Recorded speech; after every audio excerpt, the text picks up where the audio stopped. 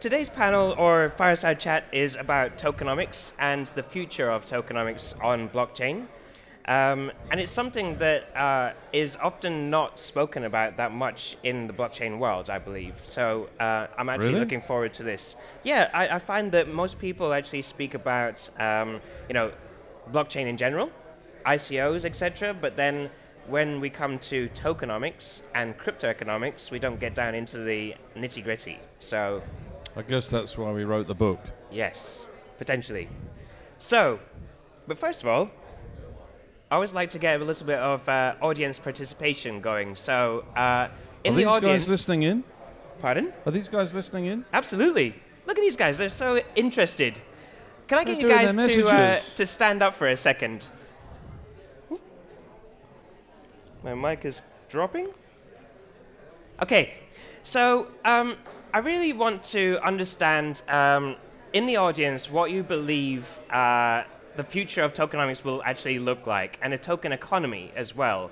So someone actually asked online, because I went off into the interwebs and asked for questions for Thomas and this panel. And Rafael Preza asked a really great question. It was, do you believe that there will be, in the future, a whole load of tokens with interoperability, so a plethora of them as we have now, that can all talk to each other? Or do you believe that, what are you doing over there? Or do you believe that we'll have a few tokens that are individual and they can't talk to the rest of the other tokens? So stay standing if you believe that there's going to be a whole load of tokens in the world, and if not, then sit down. So you believe that we're going to have a whole load of tokens with interoperability. There you go. Thank you. I don't know what you were doing behind me, but they seem to enjoy it. All these people work for me. Did you know that? You've infiltrated them. So, Thomas, would you like to introduce yourself and provide some context to the lovely audience around tokenomics and what you do in the blockchain world? Okay, so my name is Thomas Power. I was first apprentice with Alan Sugar, Great. 1986. So I've been trained by Lord Sugar before he was even Sir Alan, as he was. I was 22, so I feature prominently in his first book, The Amstrad Story, and that's really where I was trained. That's where I met Bill Gates, Steve Ballmer, Michael Dell, Ross Perot, Rupert Murdoch, being his lackey, serving him. And then since then I've worked with Dell and Microsoft and various different companies, and now I sit as a board member on 6 different boards, both public companies and private companies, supporting those entrepreneurs, some of which are focused on crypto, but an array of tech. So I'm really a tech supportive board member, investor in those companies and any others coming up. And I've been studying crypto since really I'd say 2014, 2015. And Sean, who I wrote the book with, works for Consensus. He runs the Asia Pac region, and he's very much a software engineer. He's helping all the corporates down there actually write their smart contracts. He has a 5-day training course that he's delivered at many banks and particularly electronics companies in Korea and Japan, how to actually write the smart contracts, and trains the accountants, the tech people, the legal people, how to do the nitty-gritty behind. I'm sort of the front man, invest, act as a board member, support, train, coach, encourage, love, nurture. And my favorite project amongst all of these tokens is Jason Goldberg's OST, One Simple Token, out of Berlin, because I see a plethora of tokens. I really see every brand having a token. So I see hundreds, but brand-based. And Jason has built effectively a platform you could describe as perhaps TAS, Token as a Service, a white label based on Ether that he's delivering to brands, and he's now put that into more than 150 brands in the last couple of years. So he's my sort of pick of an organization I support and believe in. But I'm very skeptical about the future of decentralization. Why so? Because I I don't think it's possible for these independent companies to stay independent of the FANGs. And so I tend to think these platforms, these protocols, these startups, if they get too powerful, the FANGs will come and gobble them up. And what will that be? Centralized, decentralization, decentralized, centralization? What will we call that blend of the two? Because the FANGs are so powerful now that they can buy any asset they wish. And FANGs being Facebook, Amazon, Netflix, Google. I've got you guys. I'd put Microsoft in as a FANG. Yep. I know it's an M, doesn't fit in the phrase. FANG'em. But yeah, they're so powerful. And if you look at how powerful they are, if you go back 20 years to the days of the strength of Nokia and BlackBerry RIM, those two companies got to $50 billion market cap, which is huge 20 years ago. But if you look at the scale of the FANGs and Microsoft now, they have touched or been close to, albeit it's dropped back in the last couple of months, $1 trillion of market cap. 20 times the size of BlackBerry and Nokia at their peak. So any asset that threatens them, be it identity on the blockchain, brand tokens on the blockchain, provenance on the blockchain, anything that looks successful, they're not going to let their core business be attacked, particularly in identity, particularly in use of platform. They want to hold on to that. And I wouldn't even say consensus is safe from acquisition. That's a contentious issue at the moment, isn't it? And so I like to talk about that a lot because I love Joseph Lubin very much. I think he's a terrific guy. But I think in the end he'll be tempted.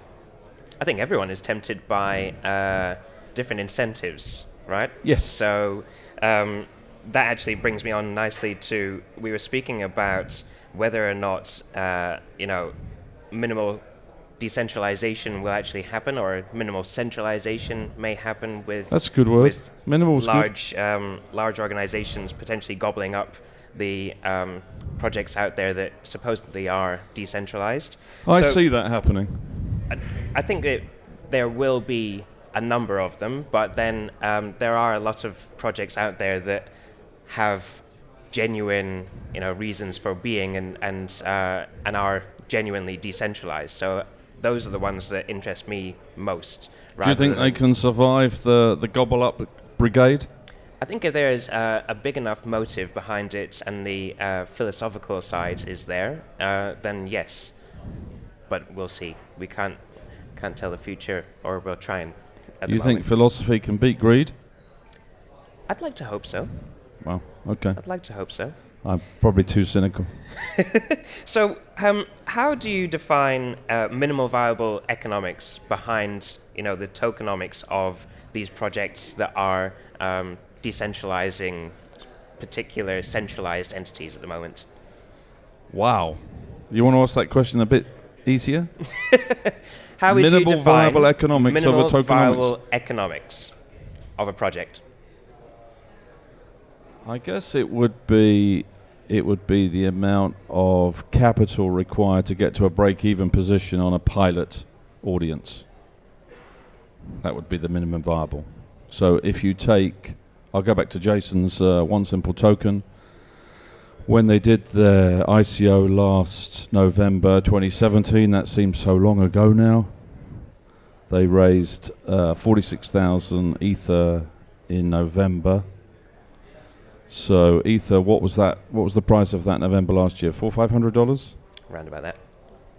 So that would have been, say, sort of $50-60 million. They then expanded their dev team from 40 to 80. They had enough capital to pay them, that team, for the next, at least back then, 3 to 5 years. Things have obviously changed by nearly 80% since then. And they got to a break-even position with about 100 clients within a year. To me, they're an example of a platform minimum viable project. But the brands who are white labeling their environment, they're not yet at that state. So if you like, it's It's more of a live R&D experiment for those brands to see if they can make it work for their respective audiences. And are there concepts that are kind of underlying how you would approach establishing the minimal viable economics behind those? Yeah, like Unsplash with their images, rewarding people for uploading images, consuming images, sharing images. I think Unsplash is a very good example of something that's got enough users to say it's going to work, and they've only been running for about a year. And you know as well as I, it takes a number of years to get something like this out of the ground, just to educate people on the idea before you even get to the consumption. So I would say, subject to what happens over the next few years in terms of Brexit crashes, US corrections, market corrections, they should be able to get through by 2022, 2023 to a break-even position at Unsplash, and then they'll have a tokenized organization that they could scale ad infinitum and then launch their own ecosystem to put those images into all the other networks and token platforms that will be available then. So it will have still have taken them 5 years to get to a break-even position, if you like. But I think the amount of capital required to get these things up is still in the 7 to 10 year time frame. So I still think the mainstream position for tokenomics, because I see a big crash 2020 to 2022 from Brexit and the corporate buybacks in the US, I see that as a very painful economic crash, fiat crash. And do you feel that that will have a negative impact on all of the decentralized projects that are happening at the moment, especially with what's happening with the crypto pricing now? Yeah, although yes and no. One of the things I'm a historian, so I like to look at previous events. And one of the things people forget about Amazon in 1998 is its stock price collapsed 90%, and now look at it. And so when Nouriel Roubini started tweeting about crypto's crap, it's all Bitcoin's crap, Ethereum's crap, it's all shit, which I thought was unnecessary, and kind of smelt of someone was paying him to do that. I thought, 1998 and 2018 looked terribly similar. 1997 and 2017 looked terribly similar. There's about 5,000 crypto token projects now, whatever you want to call those, new co's, token co's, crypto co's. There were 5,000 .coms in 1998. 99% didn't make it. But 20 years later. A plethora of information out there that's more easily accessible now, rather than when, in the .com bubble, it was just happening where we started to actually access information. So yeah, you're right. That allows people to make a more informed decision, I would say. Yeah, we do have close to perfect information, but in answer to your question about the fiat correction crash, whatever you want to call the Brexit correction or the correction that's definitely imminent in the United States, albeit the end of 2020, just before Trump's next election, which I'm interested to see how he handles that pain, real pain, just before an election, not this fluffy pain. That could also be the time with that fiat crash correction, equities down, property down, for people to consider the new asset of crypto at that time and blockchain at that time and see it as a new asset class to put in their portfolio. And those projects which have got scale at that point, albeit it's probably sort of 2020, 2021, there should be about 50 of those by then. They could really become powerful in that dip. And often new technology is born in old co-dips or old world dips. That's when capital flows to new ideas. So I see it going down, affecting confidence, but then when people have had the education around blockchain and tokenomics, they think, this is a new area, this is a new asset class, this is a new place to move capital. But I don't see that really happening at scale until 2021, 2022, and I don't see mainstream until sort of 2023 to 2026. terms of tokenomics and widespread use of tokens by brands, because economic global market pain affects confidence, So and how people would you pull back from investment. how would you define tokenomics in a sentence? In a sentence, tokenomics.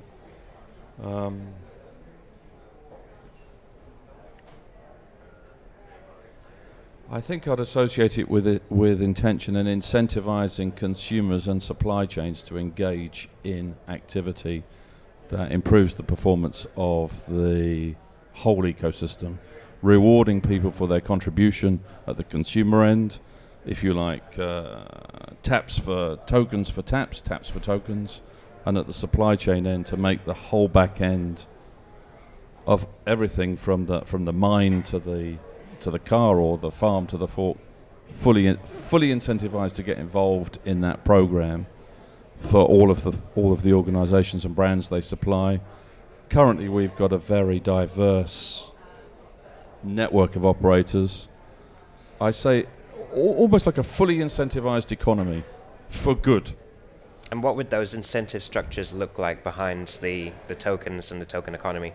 Well, I always think of something simple like Mark Zuckerberg launching a face coin, because everybody has a Facebook account. I hope he doesn't do that. And I think he will. Rewarding people for every like, every share, every photo, every video, every listen, every watch, every meeting, every event. Building up your face coins and then being able to redeem them at the Facebook marketplace. But based on some kind of social good, not consumption, because I really think blockchain is about sorting out climate change, and I think the tech projects are a sideshow. To me, the real focus is on incentivizing consumers and supply chains to get involved in provenance and consumption, which is good and clean and positive for climate change. And currently that movement hasn't formed. And if you look at the leaders that we have with Putin, Xi Jinping, Trump, Juncker, Tusk, they look like gangsters focused on power. They don't look like politicians. I think when we have our digital leaders in the 2020s who are focused on climate change, blockchain tokenomics will be about climate change, and everyone will get behind that. And that's where the attention will go for tokenomics. But, you know, I'm someone who believes that Jeff Bezos could be president of the United States after Donald Trump in 2024. Not many people think that is even possible. But I see a Google coin, an Amazon coin, a Face coin. I think all the FANGs will have their coins. I think the brands will have their coins. I think the big issue is your very first question about how do you standardize on a platform protocol that works across them all so they're usable and redeemable from the front of the supply chain to the back. That's ever so complicated and suggests consolidation and centralization. Potentially. But philosophically, it's sort of decentralized, managed, overseen centralization. So it's sort of a blended half-half world we go into in the 2020s. So we're speaking about the token economy at the moment rather than tokenomics in terms of the intrinsic elements around the tokens and how those actually operate. Are there any questions in the audience for Thomas around tokenomics? They're all too terrified. No. Yeah, okay. So I have Are you going to talk about the ICO and the security token question you put in your note? Go for it. So is the ICO dead? You know, we've had a lot of tweets over the last 4 weeks about the ICO is dead, it's all nonsense, it's all rubbish, and it has been wrung out, so STOs are real, and you know, it's almost like a relabeling. Are ICOs dead then? I think unregulated ones are. Yeah, I do. In some ways, I think the STO or the security token or the equity token is almost like a regulated ICO. So we're kind of upgrading the labeling. But I think the concept of the initial coin offering and what we've seen over the last 10 years, I think it's been born from the ICO funding these new ideas with tokens. I can't see it as dead, because it's such a good idea and has been so successful. albeit there's been many scams. But amongst the scams, there are, I would say, between 50 and 200 really good projects. Top 3? Oh, God. I can't do that. I'm a board member of some of these organisations. I can't do that. I'll be like Simon Cowell, picking his favourite singer. I can't do that. Okay. So, in relation to, the tokenomics and token economics, for people who are looking to actually, because we're speaking about the future of tokenomics, around blockchain, how should people approach starting to look at real sound tokenomics and implementing that in their project? Because I feel that many times, especially when we're educating people on what blockchain is about, we often have people come to us and ask about the actual economics behind the tokenization of these projects. So how would you suggest people actually tackle that and bringing them up to speed around the economic concepts behind tokenomics? I really think you have to do that with a lawyer and an accountant in that area, because I think the marketing ideas are very, very good, but there's a lot of legal requirement about how you release and manage a token and what you say about it. And when you're a director of a publicly listed company, as I am, or companies, you're not allowed to give forward guidance that's positive. You're not allowed to say good things about the future of a company when you're a board member to the shareholders. And a lot of the ICO projects have been oversold up front, promising growth in token value, promising yields on tokens like dividends on shares.